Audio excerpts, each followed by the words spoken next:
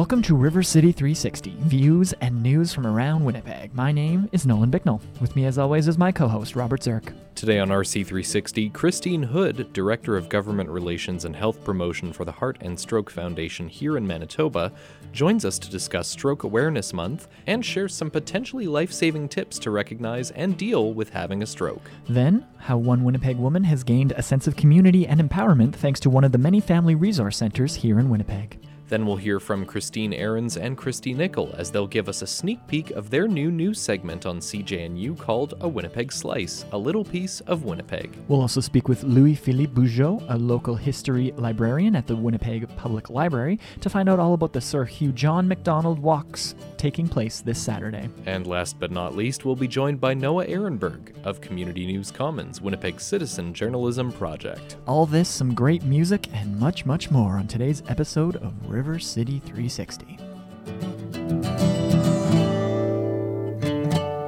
Hello and welcome to RC360. Nolan and Robert here with you today, as we are almost every Thursday. I guess every Thursday, yeah, if we can make it. Yeah. How are you making out on this Thursday, Robert? So far, we've made it pretty well. We're surviving, hey? Every single Thursday. It's been a bit stormy this week, but every Saturday as well. That's in right. Repeat form. If you can't be here right now live with us on Thursday, you can listen again on Saturday mornings as the repeat show, where it's the same content, it's the same conversation. Mm-hmm. It's literally a facsimile of the show, but it's at a different time. So if Tuesday or Thursday at noon doesn't work for you, then maybe Saturday at 8 a.m. will. Absolutely. Another window to hear all the great stories that are happening all throughout our city. Speaking of great stories happening in the city, there are some great stories on the show today. Stacey Cardigan-Smith is going to be telling us about an article she recently wrote in the Working Together publication from the Winnipeg Foundation. It's all about family resource centers and how they can really help those in need in their respective communities. We're also going to speak with Christine Hood. She's of the Heart and Stroke Foundation. She's going to tell us, hopefully, about how to recognize the signs of stroke and what you can do if you see these signs happening. So that'll be a good conversation. And more stories from Christine Ahrens and Christy Nickel, the co-hosts of a new summer segment on CJNU called A Winnipeg Slice. You might have heard them playing every day this week already, talking about a little slice of Winnipeg. So there's a whole bunch of stories to get to on today's show. Before we get to any of those, we always kick things off with a song, and we're right in the middle of June, so Song for a Summer Night by Mitch Miller, right here on River City 360.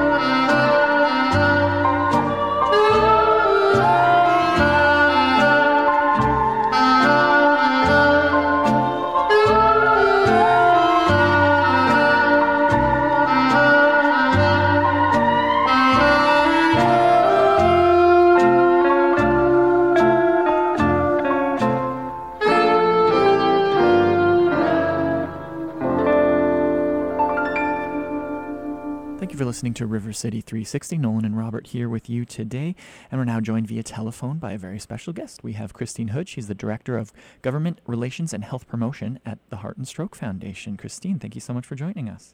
Thanks for having me.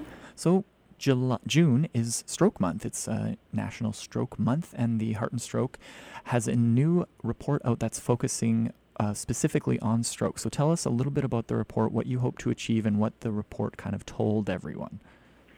Yeah, happy to do that. So just a little bit of background. We know that stroke is the third leading cause of death in Canada and the number one cause of adult disability. So stroke is a big deal. And every year the Heart and Stroke Foundation puts out a stroke report. And the 2017 stroke report is really looking at the stroke recovery journey across the ages, highlighting some common challenges and issues that occur at specific life stages. So we're looking at the role of the family caregiver, highlighting the importance of placing the patient and family at the center of care, and looking at some system improvements that could support the changing profile and needs of people with stroke. So for the report, we also talked to people who've had a stroke. We've talked to family members and experts and reviewed the latest research studies.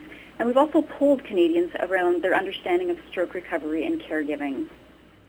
I think that's an interesting approach to have, because a lot of times when dealing with any sort of health issues, people don't often concern themselves with the caregivers or with the people sort of tangentially affected by something like heart attack or stroke. So I understand that there was a poll in how Canadians feel about the effects of stroke and caring for stroke patients. So what did that poll say? Like, how did people react to how they had to dealing with stroke?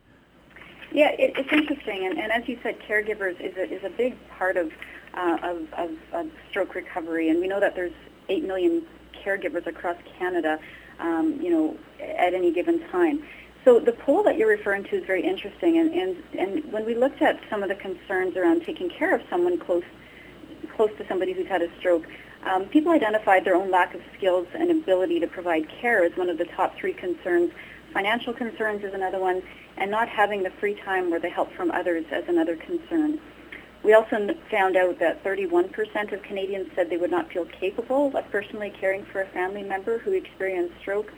45% said they were very confident that family and friends would be able to care for them after a stroke.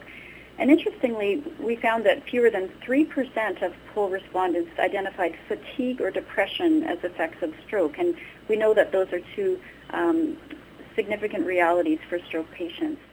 Has that not necessarily been a focus of Heart and Stroke, dealing with sort of the mental health aspect of going through this physical experience? I think one of the benefits of this report is really identifying the focus and the issues that some of these patients and caregivers go through. So not so much that it hasn't been a focus, but I think it's just an important part that we've asked people to see their understanding, and comparing that to what the realities are. It's interesting that we've identified that real gap. We had one of your colleagues come in and speak to us about stroke. It was an interesting conversation that we had. But I'm curious, as a sort of man that's growing in age a little bit, what's the youngest that you've seen someone has had a stroke, and what is sort of the average age of someone that has a stroke, or is it exclusively with the older population, or talk about that a little bit? Yeah, and I think that's a really interesting part of this report as well. We do know that age is the strongest risk factor for stroke, and of course we know that our population is aging. But at the same time, stroke in younger people is also on the rise at a quite a rapid rate. So we know there are more than 400,000 Canadians living with long-term disability from stroke, and this is expected to double. So getting back to your question, we know that 80% of all strokes happen to those over the age of 60. But we also know that 19% of admissions are for younger adults between the ages of 20 to 59. So that's a little bit surprising to some people, because we often think of strokes happening just, to those that are older, and that's certainly not the case. And we are seeing a bit of a rise in that younger population. We also know that strokes can happen in babies as well. There's about 1 in 6,300 babies that are born with stroke, or about 1 a week. So certainly it's an issue that affects the lifespan. Well, so age is something that you can't control, obviously, but what are some factors that you can at least have an effect on to lower your potential risk for stroke?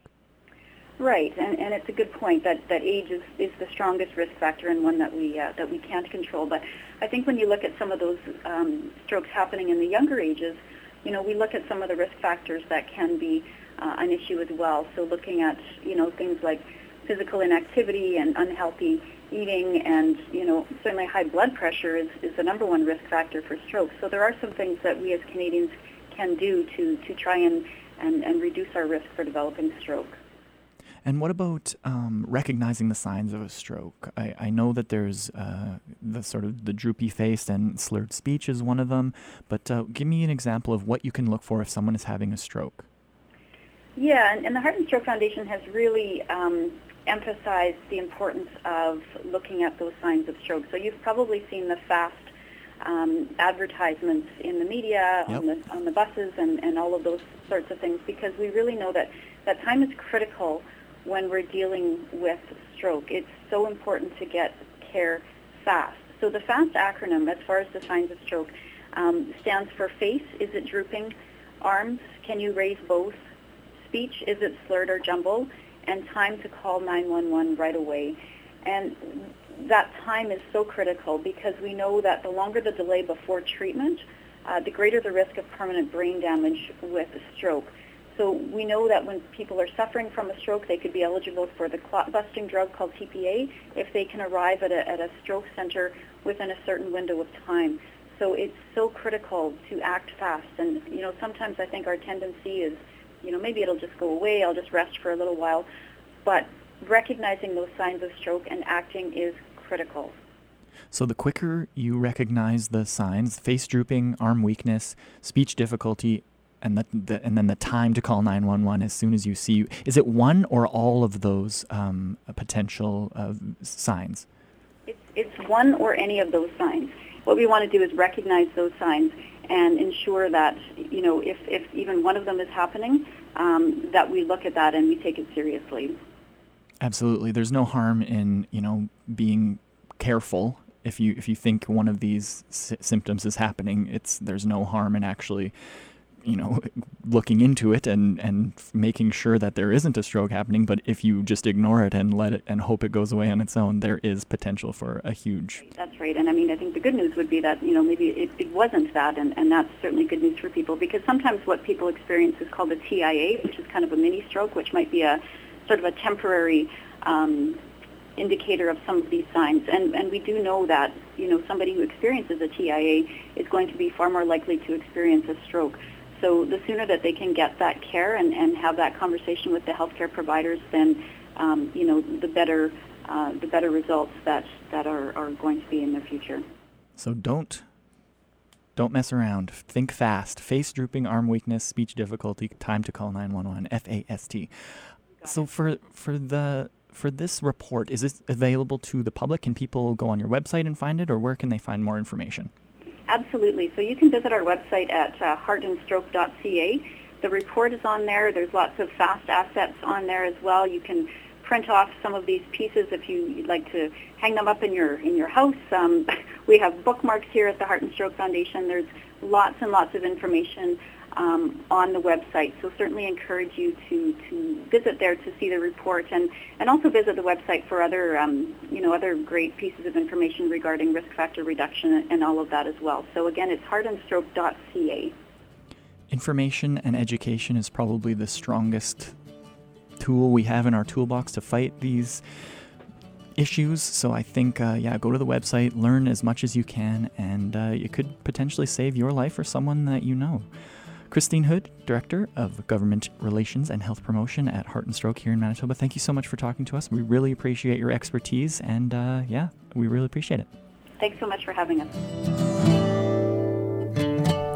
Thanks, Nolan, and thank you again to Christine Hood of the Heart and Stroke Foundation. Coming up after the break, we'll have another feature story drawn from the Working Together publication at the Winnipeg Foundation. Stacey Cardigan-Smith will join us in studio to tell us about how a family resource center on Keenly side is helping to give one woman a sense of community and empowerment. Before we get to that, we're going to hear Pete Fountain with When You're Smiling right here on River City 360.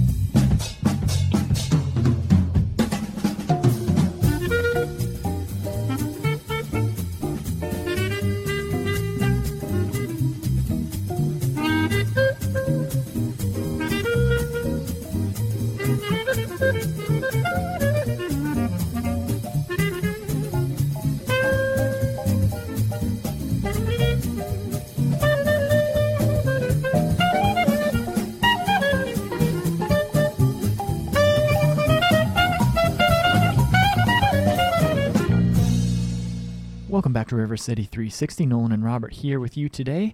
Coming up next is a story filed by senior producer here at RC360, Stacey Cardigan-Smith. She recently wrote an article in the most recent Working Together publication at the Winnipeg Foundation, and it's all about family resource centers and how they can help those in need gain a sense of community in their part of the city. Stacey?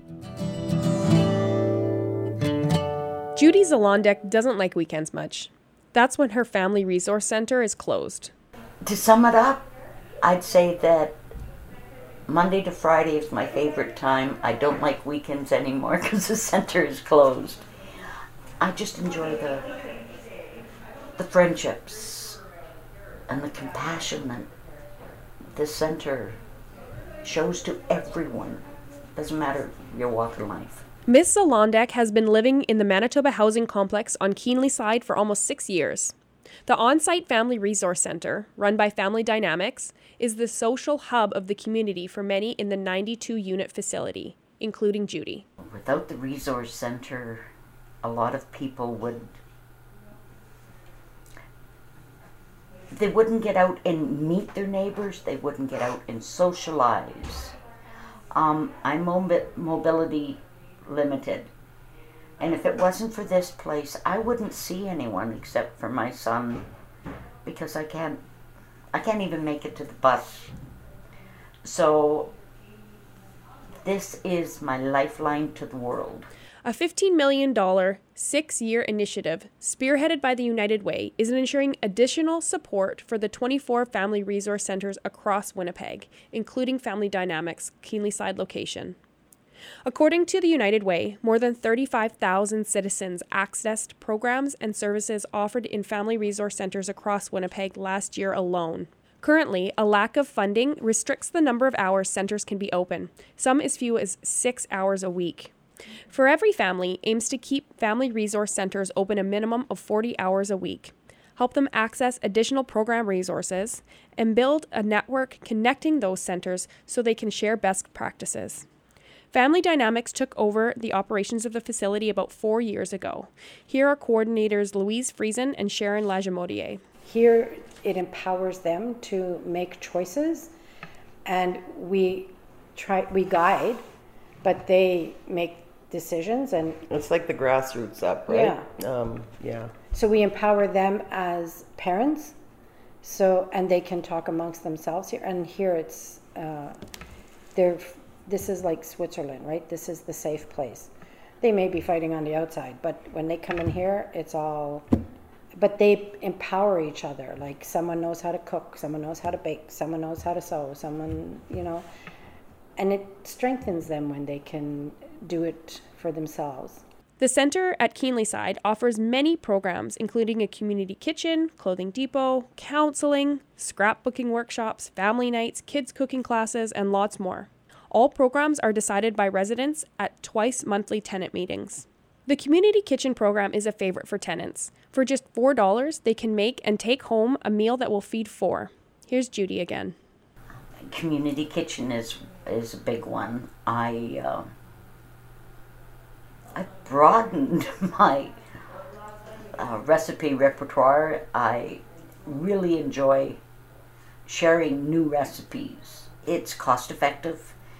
There is nowhere you can make a family of 4 dinner for $4. It's awesome, and you learn new spice mixture techniques. I'm eating things that I never ate before, like the different spices, the different combinations, and it's encouraged me to continue at home. I love it. Working together in the kitchen and spending time together helps build relationships, especially with newcomer populations. Here's resident Charlene Picard. We get past that barrier, the language barrier, and we work together and cook together. We go to the beach together. We have beach trips, so we go and do those things together. And I think that some of us come from places where we didn't have big families or a lot of support and stuff. We didn't even get to work together as a family, where in the center we do those kinds of things and we get to see what it's like. And I think that it builds capacity in us, and I think it builds hope in us. Some residents may have trust issues or are struggling with mental health. Coordinators work hard to encourage residents to come into the center. In one recent case, Louise and Sharon spent a year encouraging a woman and her children to come to programming. And we do a lot of outreach, like if we see somebody struggling or somebody new even to the city. We have people that have moved here and never been in Winnipeg before, and we'll go and do some outreach and invite them in. And sometimes it takes a while, but they come and then they're happy. Like we had one lady come in last night with her kids. I was so happy because she's been isolated and alone, and it took a little encouraging to get her to come, but now she's coming in and she was very happy that she was here. Well, she sent her children in on our kids club program on Monday, so we had some of them here for that, and then she showed up yesterday, and it's like, yes. Charlene Picard and her 3 children moved into the complex about 2.5 years ago. Being in the positive space has changed their lives. We came here from a really rough place, so they're healing too. Like my one daughter, she was afraid of men when we got here, and so then now she's not anymore. So, and that comes from being around healthier people in a healthier environment. This positivity expands to the entire housing complex. Here's Charlene again. We build bonds with each other, and then we're watching out for each other outside of the community center. And we're hearing when there's a stranger in the community that's bothering people or trying to go into other people's homes, or if there's somebody trying to peddle drugs. Like we kind of built a strong foundation that way, that if we didn't have a community center, we would be watching our own backs. We wouldn't have that strength here. So, and like a good foundation where we're together. Judy Zalondek agrees. This community center has made this a community, not a housing project. It's a chance to meet friends, meet your neighbors, and lose that stigma about being, well, we're all poor, but we're not here.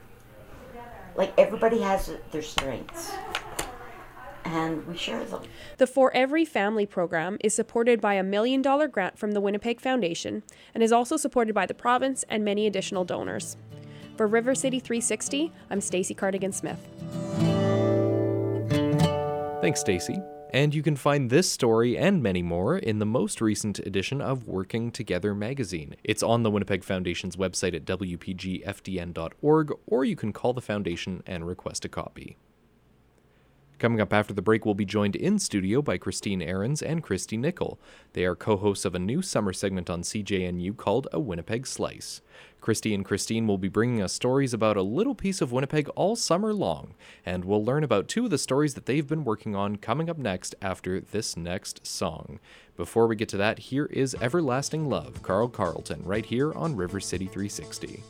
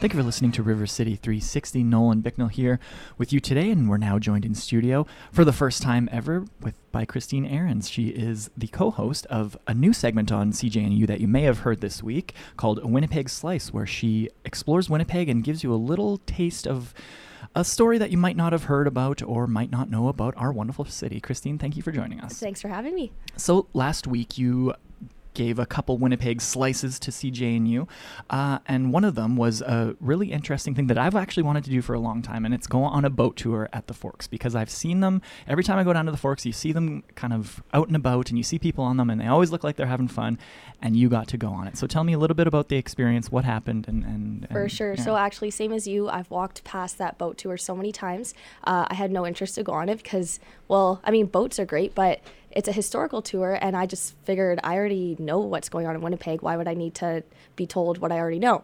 But anyways, I decided to take the tour, and I was so happy that I did.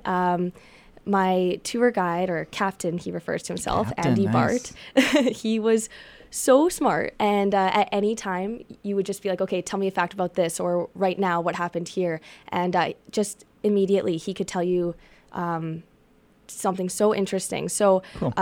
During our tour, At one point I said, all right, tell me something about the area that we're in. We happen to be by the ledge. And so I got a clip for you. I'll show you what he said. It's an incredible building, has an amazing history going back to the early days, the big boom days of Winnipeg in 1911 when they started construction of this building. Built of limestone brought in from north of Winnipeg at the Garson limestone deposit. And it was a symbol of wealth and prosperity. It was built during a time where they thought Winnipeg was going to be the new Chicago. So how long have these tours been around? I've seen them for years. I've been in Winnipeg almost a decade, and I've seen them for that long. So how long has the Splash Dash tour been around? Yeah, actually, it's a milestone anniversary for them. Andy was saying how the owner, Gord Cartwright, he started things up 25 years ago. And since it's their 25th anniversary, they actually have some plans to celebrate. So I'll let Andy tell us a bit about it. Yeah, Splash Dash is having its 25th anniversary this year. And we have some big things, big events planned for later in the summer. And so we all want everybody to come down and enjoy our beautiful riverways that we have here in Winnipeg. Do you know like a specific date for the birthday? Yeah. It was probably on May long weekend. We actually had it already, but this is sort of the whole season. It's been going for a long time. A lot of Winnipeggers probably don't know that. So they have a lot of cool stuff going on in the summer. He even mentioned to me that some of the stuff's going to be free. So it'd be a great opportunity to go down and check it out. But even if it's not free the day you happen to get down there, it's only $11. So it's super cheap. It's really worth it. I had such a great time out on the river. One thing he did tell me about was this boat bus that starts at Hugo and Wellington, and it's going to go into the Exchange. So yeah, like the water bus service is a system of 7 docks throughout the downtown area where it's like a bus service where you go and wait on the dock, and then our water bus comes by and picks you up, and for $3.50 we'll deliver you to another spot. It's a great way to get around and go and enjoy the city, go for cocktails downtown or on Corridon, and then get back to your hotel or your apartment. So it sounds like this summer, hopefully when there's a nice day out, there will be a lot of opportunities to kind of ride the boat and learn a little bit more about our great city. Definitely. And if you need more information, their website is splash-.ca. Perfect. Thank you so much for talking to us. Christine Ahrens is one of the co-hosts of A Winnipeg Slice. You can hear that every day on CJNU, so keep it locked on 93.7. Thanks for being here, Christine. Thanks for having me. Thanks, Nolan, and thanks, Christine. After a short musical break, we'll hear from her co-host, Christy Nickel, and we'll learn all about Accessibility Awareness Week and how the Canadian Museum for Human Rights approaches accessibility. Before we get to that, here is Karen Plato with We Kiss in a Shadow right here on River City 360. We kiss in a shadow, we hide from the moon. Our meetings are few and over too soon.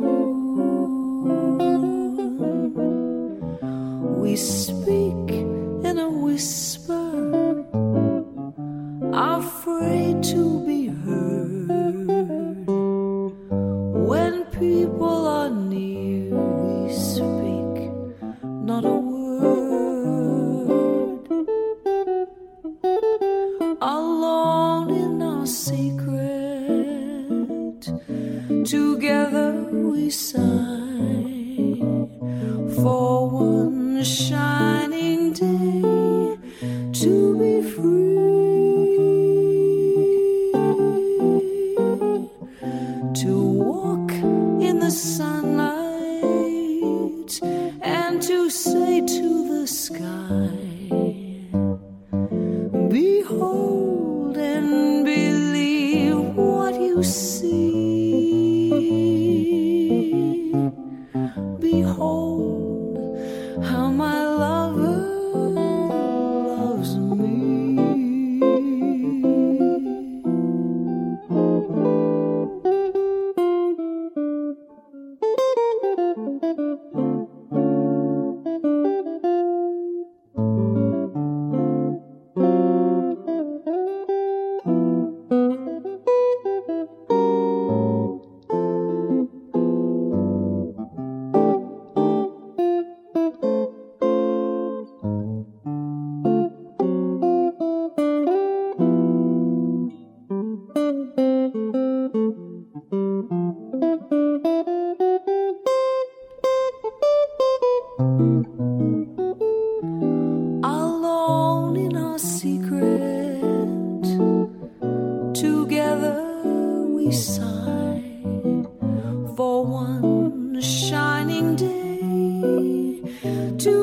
free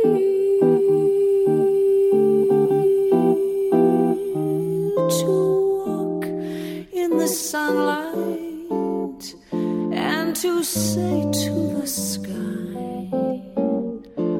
behold and believe what you see. Behold how my lover loves me. Thank you for listening to River City 360. Nolan Bicknell here with you today, and we're now joined in studio by Christy Nickel. She is one half of the Winnipeg Slice team, co-host of a Winnipeg Slice here on CJNU. Christy, thank you for joining us. Excited to be here. So part of your job here is to tell the stories of Winnipeg from maybe a different angle that our listeners haven't heard before. Last week, you attended some events for Manitoba Access Awareness Week. So tell me about what the Canadian Museum for Human Rights had when it comes to awareness and access for awareness. Or awareness for access.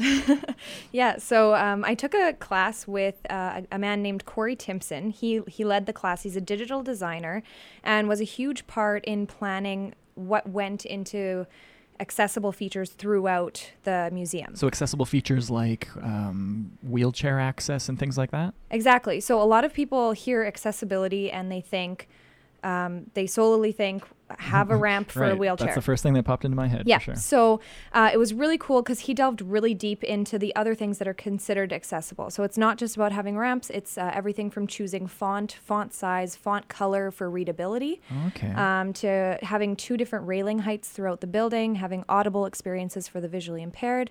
They even argued about what word they wanted to call the washroom. Have a listen.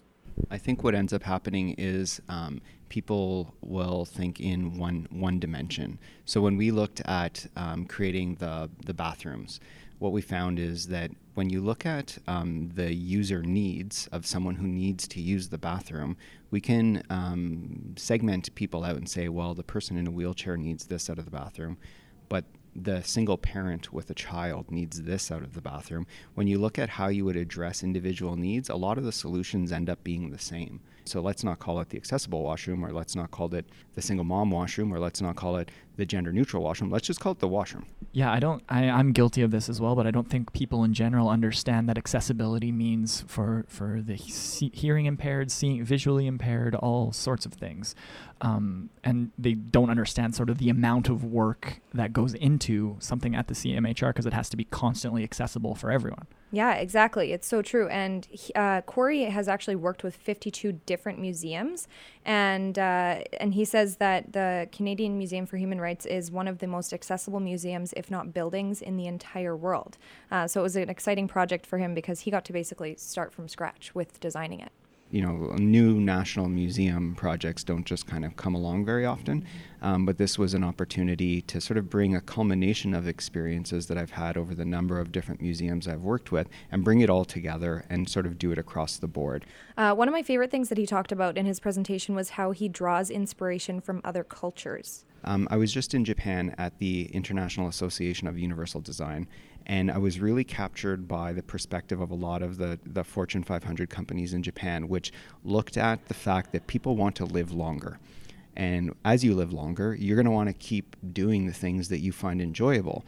And if we look at inclusive and universal design as a manner of addressing the ability for people to enjoy life longer and for everyone to enjoy life, then it makes a lot of sense that it's not just the needs of a few, it's actually the needs of everyone. That's actually really interesting, and I would completely agree with it.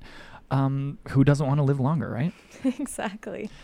So for those out there who haven't been to the CMHR, even if you are concerned with accessibility, it sounds like anyone who goes there will have complete access and it'll be an enjoyable time for all. Christy, thank you so much for talking to us about the Manitoba Access Awareness Week, and I look forward to hearing more segments of a Winnipeg Slice right here on CJNU. Thanks for your time. Thanks for having me. Thanks, Christy, and thank you, Nolan. Coming up after the break, Louis-Philippe Bugeaud, local history librarian at the Winnipeg Public Library, will be joining me in studio to talk about the library's local history initiatives, including a walk that's taking place Saturday, June 17th, that you won't want to miss. But before we get to that, here is Henry Cuesta with Just a Closer Walk with Thee, right here on River City 360.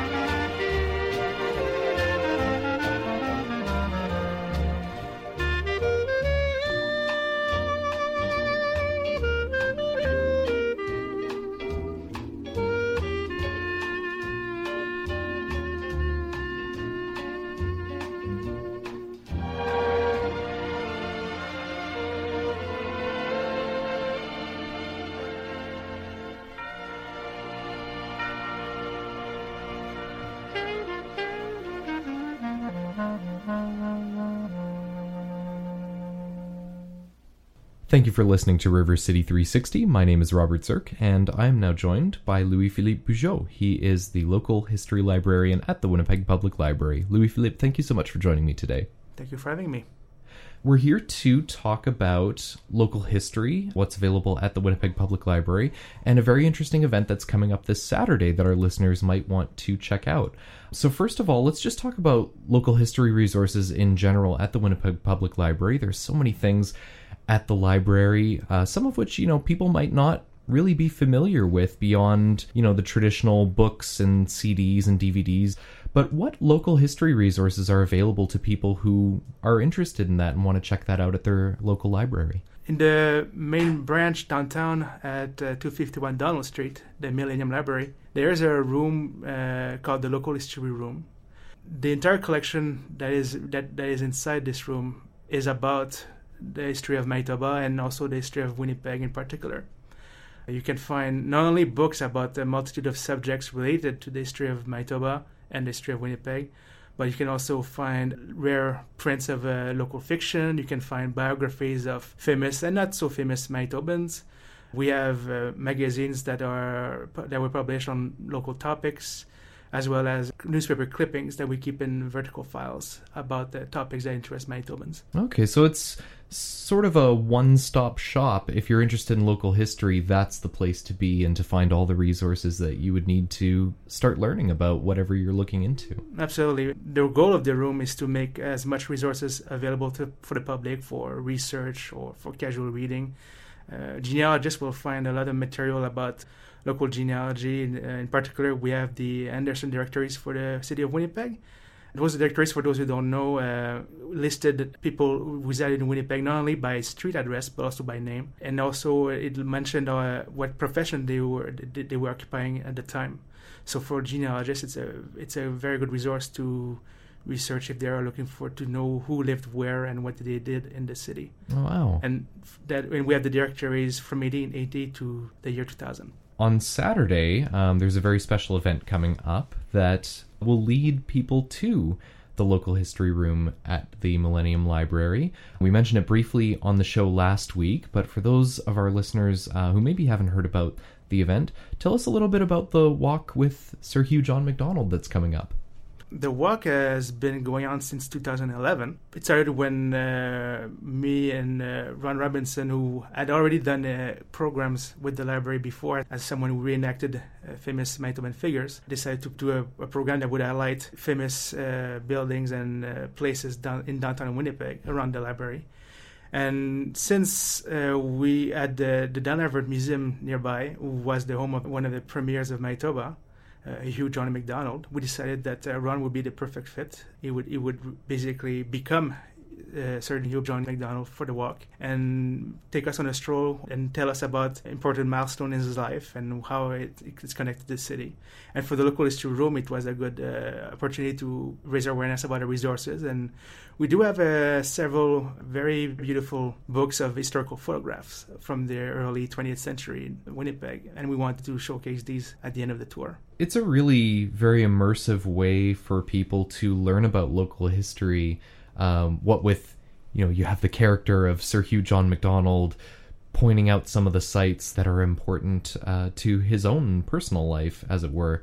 What are a couple of the points along the walk that might be significant to Sir Hugh John MacDonald? Well, before he became a lawyer and a politician, the son of our first Prime Minister was a soldier.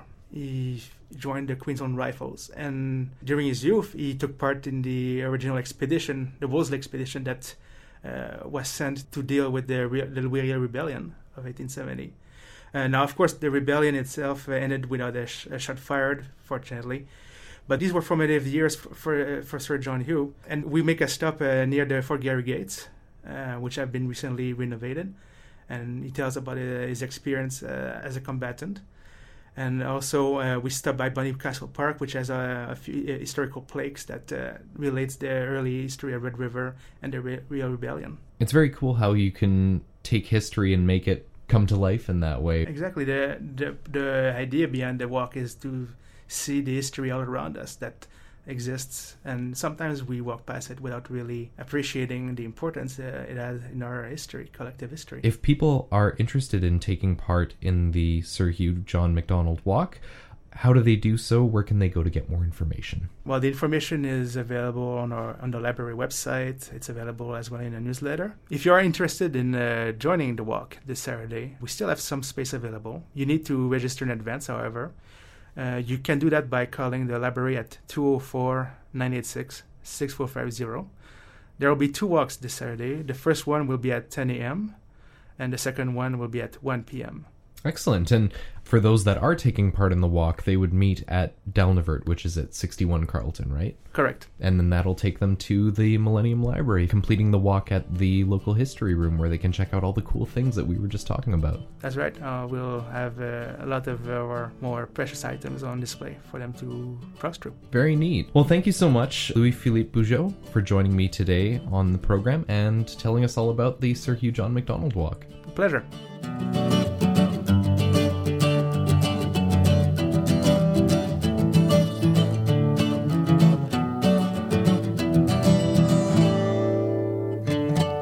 Welcome back to River City 360. Nolan Bicknell here with you today, and we're now joined in studio by Noah Ehrenberg. He's the convener of Community News Commons and a fantastic journalist who's been doing it for decades. How are you today, Noah? Well, I feel a little older now. Well, I'm doing great. How are you today? I just say it because I want people to understand the level of expertise you bring to the game, to the journalism game. That's very kind of you to say that. So we talk when you come on the show about citizen journalists, because that's kind of the next wave of how people are consuming their news nowadays. They don't necessarily go to the traditional news sources. They go to Twitter and Facebook and the internet and see different people telling stories about their communities straight from the source. So Community News Commons kind of encompasses that fairly well, and there's some cool stories that are being published every day on CNC. So what have you got for us this week? Well, this week I really like the story by Anne Haw that is it's another Canada Games story. There's been a lot of good coverage about the Canada Games. For sure. The Games approached us a few months ago and said, how would your citizen reporters like to do some stories about the Canada Games? And we said, yeah, that would be great. And so we have talked to the citizen reporters about doing some stories, and they've really delivered. There's a whole page of stories that you can see that feature stories about the Canada Games, and this one by Anne talks about some skilled students who designed and build props for the games. You know, I guess you don't really think about stuff like that, hey? No, you don't. You think about the volunteers. Of course, they've been able to get all the 6,000 volunteers that they need, but things such as, you know, like information boards, picnic tables for the teams, benches for the teams. Just the fabrication of that stuff. Exactly, and even something like, you know, things to measure the long jump. Yeah. You know, these are there's a whole bunch of materials, props that have to be designed and built, and so an agreement was struck between the Canada Games and the Manitoba Institute of Trades and Technology, the MITT program, and they have a youth build program as part of that, and these students are extremely skilled, and there's a great story about how they partnered with the Games in order to build a lot of these different props, and they've really done a great job, and there's a great story with some really nice photos on communitynewscommons.org. It's called Skilled Students Design and Build Props for Games. That's cool. Yeah, that's an angle that you wouldn't necessarily think of or hear about on the 6 o'clock news, but you're going to hear it and read about it on CNC. Yeah, for sure. And the other story I wanted to mention was by Deanna Ing, another friend of the reporter. show. Yeah, she attended the Manitoba Access Awareness Week last week, and Deanna, of course, is visually impaired, and so she knows a lot about accessibility and about people who are disabled trying to get access to different businesses and different centers in Winnipeg, and so she sort of did a little coverage of that week, and she has a nice little piece about the taking stock of how accessible are we here in Manitoba, and some of the things that we really have to do in order to make our province much more accessible. So I would encourage our listeners to check that out on communitynewscommons.org by Deanna Ing. Very cool. Yeah, we actually just heard from Christy Nickel, one of the co-hosts of a Winnipeg Slice here on CJNU, and she had a story about Accessibility Awareness Week and how the CMHR has been designed with accessibility in mind, and is touted as one of the most accessible buildings, if not one of the most accessible museums, if not buildings in the whole world. So it's cool to see. Yeah, it's great. You know, like you wouldn't, if you looked at the CMHR, you wouldn't off the top of your head say, hey, that building is accessible. Right. But really, it goes for any building in our province.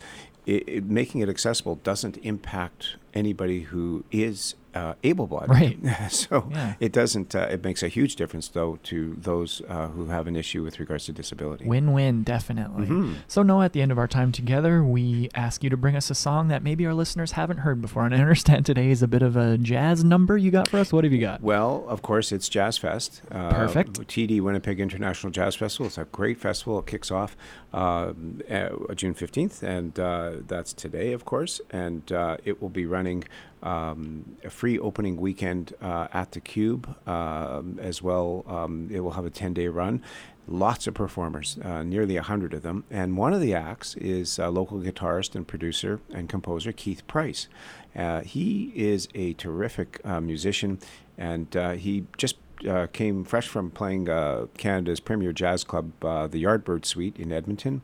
He also was playing at Jazz Winnipeg's New Sound series not too long ago, and he is set to launch his full-length album called Double Quartet, and that will be on June 24th at the Rachel Brown Theatre at 10 p.m., so you might want to check that out. But we thought we'd give you a sneak peek from his upcoming album of Double Quartet. This is Keith Price with the tune Riot. And you're listening to River City 360 with Robert Zirk and Nolan Bicknell, on 93.7 CJNU.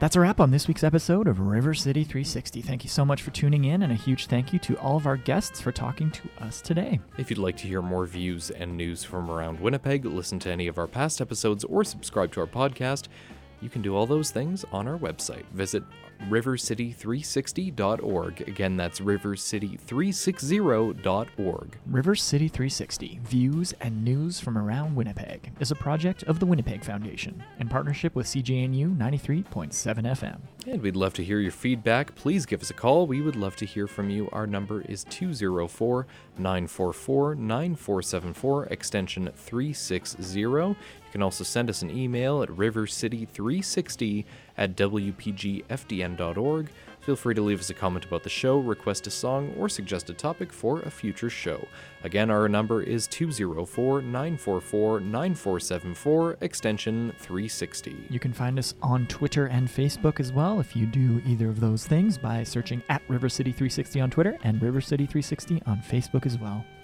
I'm Nolan Bicknell signing off for River City 360. And I'm Robert Zirk. Thank you again so much for listening, and we'll see you next week. Have a great day and a great weekend.